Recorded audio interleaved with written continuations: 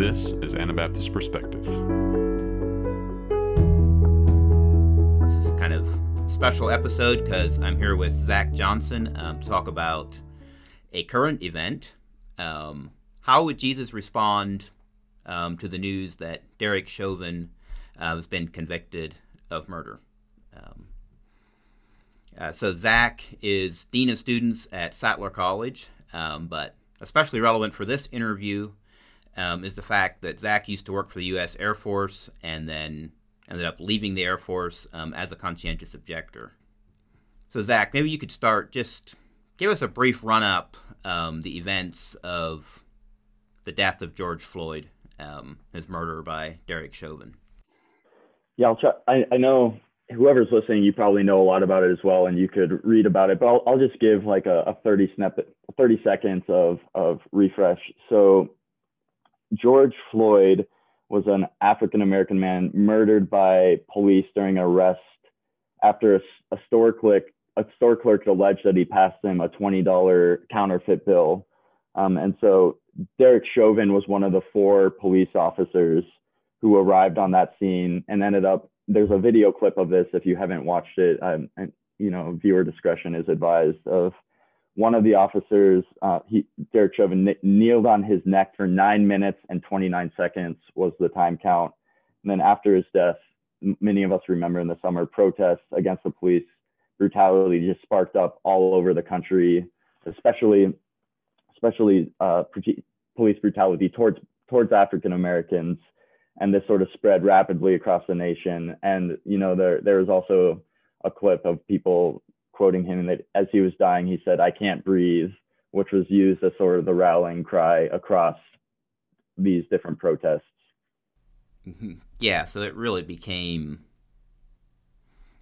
a key national thing, part of the national consciousness and part of the whole movement.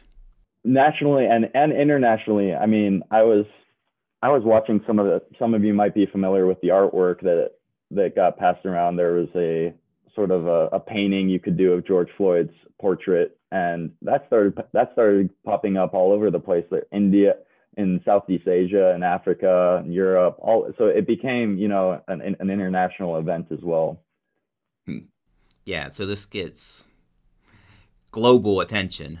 Right. Of course, recently gotten a huge amount of national attention from federal government, high-ranking officials. Just as a side note, I happened to be in Minneapolis right during this as well, and so if you were in Minneapolis, there was many cities had to put on curfews and pull out the National Guard in response to this, which was also controversial in how the response was to the demonstrations.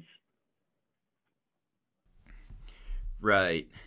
And yeah, so the national reaction was huge. And then just to summarize the recent legal proceedings, so April 20, he was convicted, second-degree murder, third-degree murder, as well as a charge of manslaughter. Right. None of these charges entailed the direct intent to kill, but they were all, in the course of a felony or complete indifference to safety, and so they got a murder charge. Right. And we're still waiting for sentencing.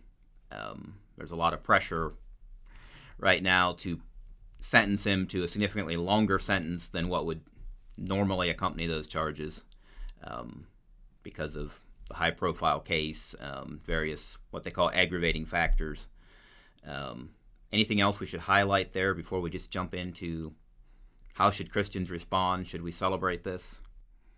I mean, in the course of the trial, there was actually another police shooting, multiple different shootings that have occurred after this, and people have been in the justice world. People have been pointing to the fact that if you're, I'll try to make a broad brush here because it's just not that I'm putting everyone in this category, but if you were trying to plead for Derek Chauvin's innocence, given his status as a police officer, and that police officers shouldn't be convicted of these kinds of things, you would point to the fact that the jury was very scared not to pass a guilty conviction onto him because of a fear of what would happen in the national scene. And so there was a lot of talk about how the justice system is not adequate to handle something like this that has ramifications at an international level. I don't know if you can imagine putting yourself as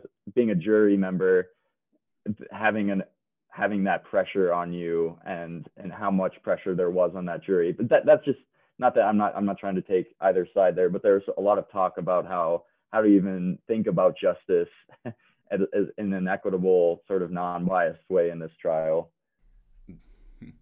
Yeah, and so some people are worried that the jury verdict could be influenced by this kind of demand to find him guilty that's coming from the public, rather than strict legal proceedings, which just plays into the social milieu, social tensions right now. So yeah, let's just hit it directly then. Is this something we should be celebrating?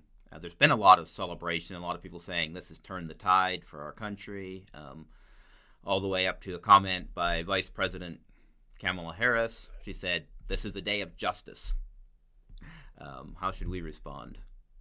Yeah, my initial reaction to this, I know I've seen the script here, but I'm gonna go back to a story about me in the military that I think is relevant here. And I know there's some apples and oranges in this analogy, so I know there's a racial component to this and a domestic component, but I joined the Air Force in the wake of 9/11. Almost everybody in my age group has 9/11 just burned into their memory. And my first year in the Air Force was the year that President Obama successfully conducted an operation to eliminate Osama bin Laden. I don't know if you can remember that scene. It was very, very, very significant in the military community that there was sort of this enemy of the state that had been killed. Right there was a SEAL team that went in, and they straight up it was a elimination, and they killed him there. I don't know what word you want to use there: killed, assassinated, murdered, sent on a mission. And then in response, I don't know if you remember the United States' response to this. It was a party scene. I mean, at the place I went to school, when the news came out, people were running all over the place, like waving flags, singing songs to America, and to celebrate that one of America's greatest villains had fallen. And Osama bin Laden was, guilty of a lot of things, right? He had played a part in orchestrating the loss of a lot of life. And so this is where this whole war on terrorism comes up here. But I want to think about that in the light of what Jesus taught, that any time that we're celebrating a violent reaction to a violent crime, and we're sort of celebrating the downfall of a man, I think we should definitely take a step back and look and say, hey, is this really, is celebration to the destruction of life ever something that a Christian should participate in? And I want to tell that story in light of the George Floyd and Derek Chauvin case, because not the same cases, but very similar, right? That George Floyd was a victim and lost his life, and whatever he did, a lot of people argue that he had it coming, right? And a lot of people argue that there's no way that response was merited. Not trying to take sides here. He lost his life, so that's a mourning. But then in response to that, the similar scene here in Boston, when Derek Chauvin was convicted, that there were kind of fire in the neighborhood we live in. There were some fireworks, there were some rallies just celebrating the verdict, and I know that some people might be celebrating their perceived sense of justice being accomplished. You mentioned Kamala Harris and her statement there, and also, but when we look at that, there are things to be celebrated. But my my initial reaction, just in response to your question, is I think that Jesus would call us to mourn both sides of this, both sides of this case, mourning the loss of life and mourning that Derek Chauvin no longer has a free life and he's being held accountable. But I think the celebration of a lifelong prison sentence is a really, really hard thing to stomach as a follower of Christ. Like, where could we be anywhere in the realm there? And in general, even if he was not deemed guilty and released, I still think that there's a mourning in this whole response. Like, there's not really a spectrum where we're celebrating throughout this whole story. Does that make sense? Mm-hmm. Yeah, there's no celebration of any of it. So, I mean, we recognize the police process, the government process, as something that God uses to keep some level of order, but punishment is not something we celebrate. Right. It shouldn't be. I mean, some people do, and they feel safer, because the justice system works. And I sort of acknowledge that feeling of, hey, now, we know that people who commit these things won't be walking the streets. But internally, it's specifically like at a man, pointing your celebration at a man is really, really hard for me to say. Like, when would Jesus ever celebrate the downfall of somebody who he was sort of in, even whatever, in battle with theologically or even physically? You see his reaction just constantly mourning. When he was killed, they have the lines like, "Father, forgive them, they don't know what they do," and that sentiment is just carried around. I think should be carried around by Christians everywhere in our response to injustice. Certainly, I agree with your responses. Like, it's what Christianity teaches about nonviolence and so on. But how do we think about it in terms of the racial context? And I'm especially thinking about the way that it could feel like, neither of us are black, neither of us have had any other reason to think that we're on the wrong side of the law or whatever. So Jesus talked about going the second mile with the Romans, but he was a Jew under Roman oppression. Mm-hmm. It might have felt a little bit different if it was a Roman army officer counseling everybody else to go the second mile,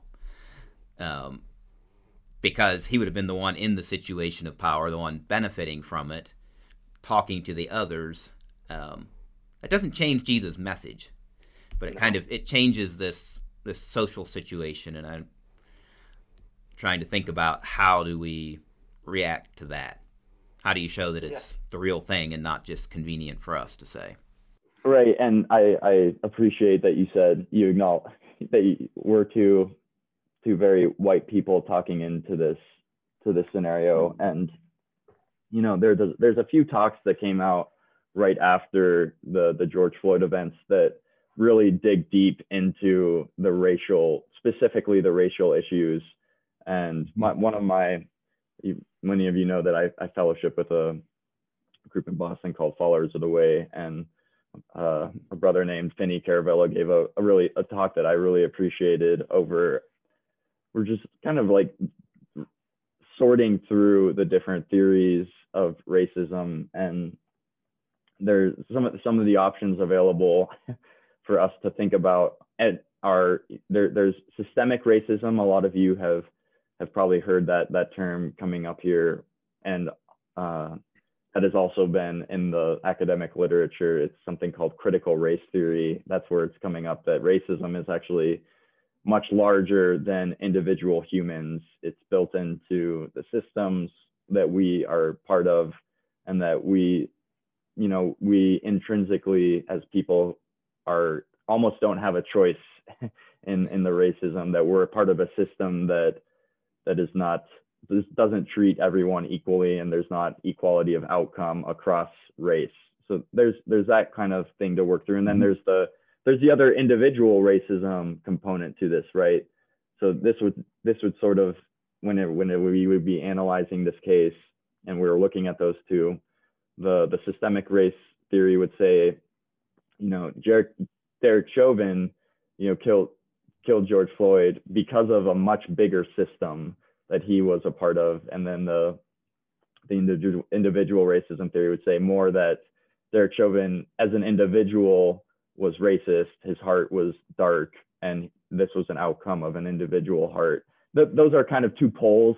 There's a lot of spectrum in between that. But my quick answer, not easy answer to this, is that we as Christians should not have a misplaced hope in the criminal justice system in a scenario like this. So this is a Christian response to this, right? That our hope is truly in the church and its capacity to cut across races, to cut across social classes, to cut across nationalities.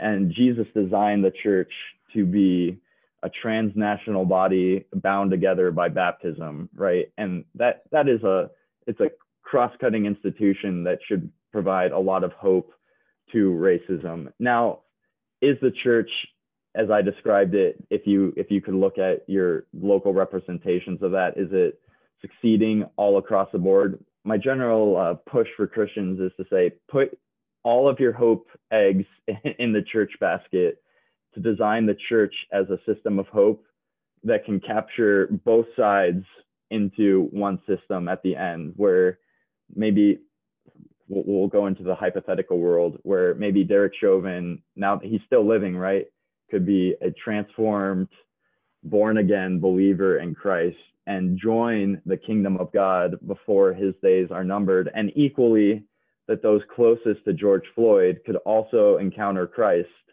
and his teachings, and that they could actually reconcile and meet in this holding place called the church. That's the amazing beauty of Jesus and his teachings and the church in this scenario. Now, how does it play into the racial context here? I think the church is supposed to be the light, the light of the world, the city on the hill that is demonstrating to the world how this should be happening.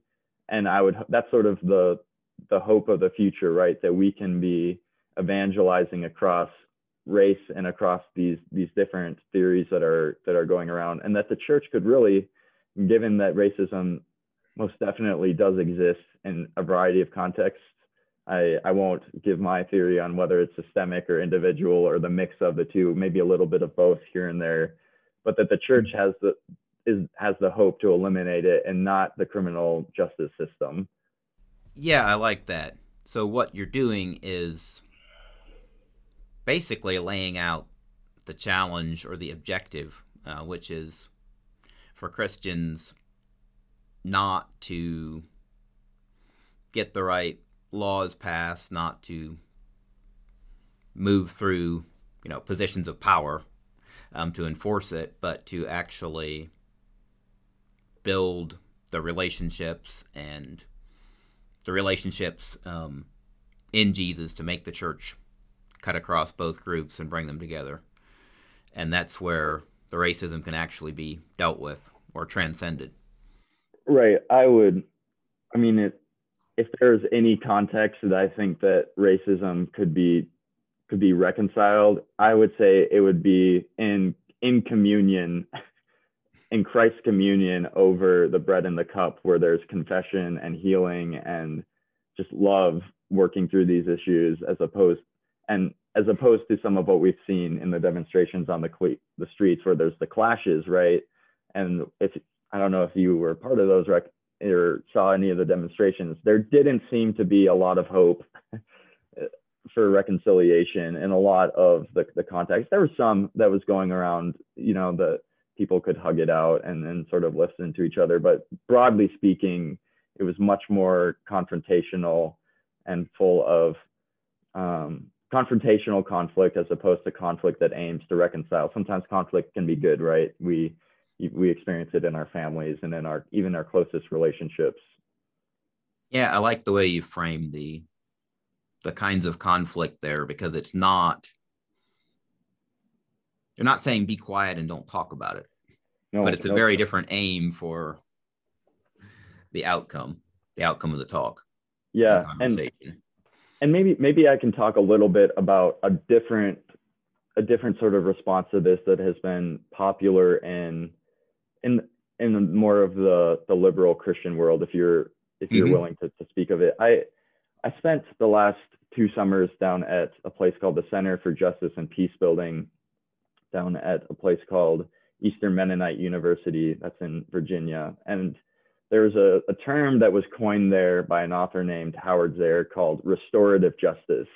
And I don't know if any of you are familiar with the term restorative justice, and how basically restorative justice seeks not only to punish the victim, no, punish the offender, sorry, not the victim, not punish the victim, that would be horrible, punish the offender, and actually allow the victim to into the justice process in order to invite their sort of sense of equity and justice into the situation in order to provide true healing. So you're basically adding sort of a layer to the justice system where you're saying, hey, what, rather than just have this punitive justice system, and in the West, we're really familiar with this court of law. It's really permeated our thinking. Like there's a judge, a jury, there's a defendant and an offender, and at the end of the day, it's like they'll get their sentence, and that is justice, right? And they're sort of trying to add on that the victim, like, what if the victim doesn't want the offender to go to jail? What if the victim wants forgiveness? What if the victim wants the offender to come to their house once a week for the next 10 years and work and develop a relationship, as opposed to them going to jail for 10 years? So there's this concept in broader even in the liberal world, where they're pushing for restorative justice into the system. And when I describe that to you, restorative justice, it sounds like something really that has a lot of merit to it and should be influencing. And that's where I kind of talk about, hey, Christ's justice is it describes restorative justice, I think, gets at Christ's general concept of justice a little bit more than the pure punitive justice system. But what I would say is like a pure committed follower of Christ is that, with sort of going back to this hope in the church lens, is that there's actually another level after restorative justice called transformational justice that people have been, that's like it's like the gold standard of justice, right? That once people go through whatever system this is, that they come out transformed and sort of like the new creature. And that's where I think the church has immense power to actually promote this idea of transformational justice, where after going through the teachings of Christ, not only can you be transformed like into a new creature, but you can also go and hand yourself to whatever forms of justice afterwards as a transformed person. I'll share a quick story on this idea, where I've had some time to go visit Pablo Yoder down in West Lala, Nicaragua. I don't know if you're familiar with the group down there. I'm familiar with some of Pablo's stories. Yeah. Right. And so he met a man down there who had actually committed a murder in the US and fled back down to Nicaragua. He had murdered his girlfriend, and their church encountered him. And I don't take all my details on this story are like 65%. So try to hold what I say with a grain of salt here. But I was able to speak to Paul and this man, and he entered through the church, came into Christ's teachings, and through discipleship, the church encouraged him to actually turn himself in to Interpool after he had become a follower of Jesus. So this man, goes through the church and gets transformed, goes and turns himself into Interpol, as in like, I'm inviting the world system of justice upon me, with already having experienced this transformational aspect of it, where he was no longer being bitty. He was willing to face whatever consequence there was there. But what I love about this story is Interpol goes down there and they actually like let him, their sense of justice was to let him back into the community. By that time he had a wife and children, and that this man was transformed and justice was sort of served in the eyes of whoever was trying to chase him. And I look at stories like that and I'm like, wow, the church really has the potential to participate in this elevated form of transformational justice that goes beyond just punitive, restorative, and reaches into a man's the destination of his soul, right? That's what we're getting at. And hopefully we can create a space where both sides sort of can experience that. But that's a lofty thing to call people to in the context that we're talking about. It's a lofty thing, but it is what God wants, and it is what can be. Right. What can be when everyone involved is willing to seek it. Right. Yeah. Well, thanks a lot for joining us. Any other comments, anything else you want to say to the audience? Yeah, I mean, I have this little, I'll try to give a little spiel here. I have this little banner here behind me. It says, no blood but our own. And if there's ever a book that I'm going to write, this is going to be its title. I'm still working on sort of the thought process here behind it. But truly, I think we can group a lot of different worldviews by answering two questions about ourselves. One is, how highly do we prioritize the relationship of humans and God? And so if you ask that question, you and I and a lot of the people that we interact with, we'd be like, man, that is the most important thing, is a human's relationship with God.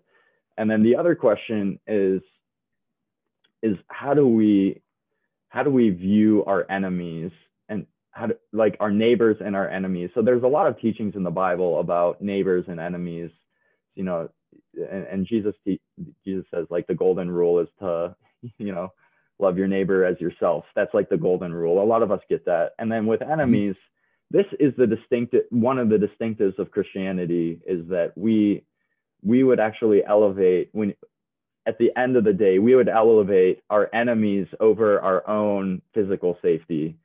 And that we actually, because hopefully we have this confidence and assurance of our own salvation, that if we encountered an enemy, we would say, your soul is more important than my physical safety. And when you combine those two questions of elevating humanity's relationship with God and the love of enemies, we find ourselves with this very, very unique worldview that Christ, and I would just push that Christ came to teach love of enemies and pushing people towards God through Christ, right? That Christ's teachings are how we now can best understand God and his character.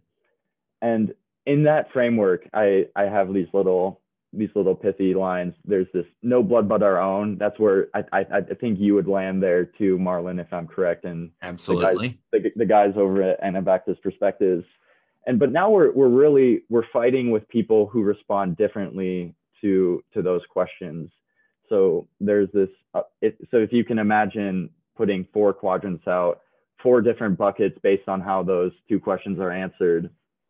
So now we get a group of people who wouldn't necessarily prioritize the relationship with God, but they would sort of prioritize the love of enemies, or even the love of humanity, nonviolence, and these sorts of things. You're beginning to see that a little bit, even I would say in the Democratic political party. You're getting a bit of this taste of why violence and just isn't right. So you've even seen in this response to this, there's a defund the police because of their use of violence. Really interesting. But I would put them in this category of as little blood as possible, that they're still willing to shed blood as long as it serves some ultimate interest that they have, like justice. So if their concept of justice, they could be saying, hey, well, maybe in certain circumstances, this is a good idea, but there are these ultimate spheres that we can we should demand justice. And we have a lot in common with them, right, as a group of people. But we should also the thing that's missing is the relationship with God, right? So any sort of promoting justice outside the sphere of God is going to fall short when our days are ended there. And then the other two, I won't go into them, but the people would answer no to both those questions, no to God and no to love of enemies, are in this like as much blood as necessary, like. And you see some people in the demonstrations fall into this camp too. Like, I'm going to go and I'll actually participate in violence, and God's not really in the equation to get the means that I need for the safety of my people. And so you see sort of like a militant side of that.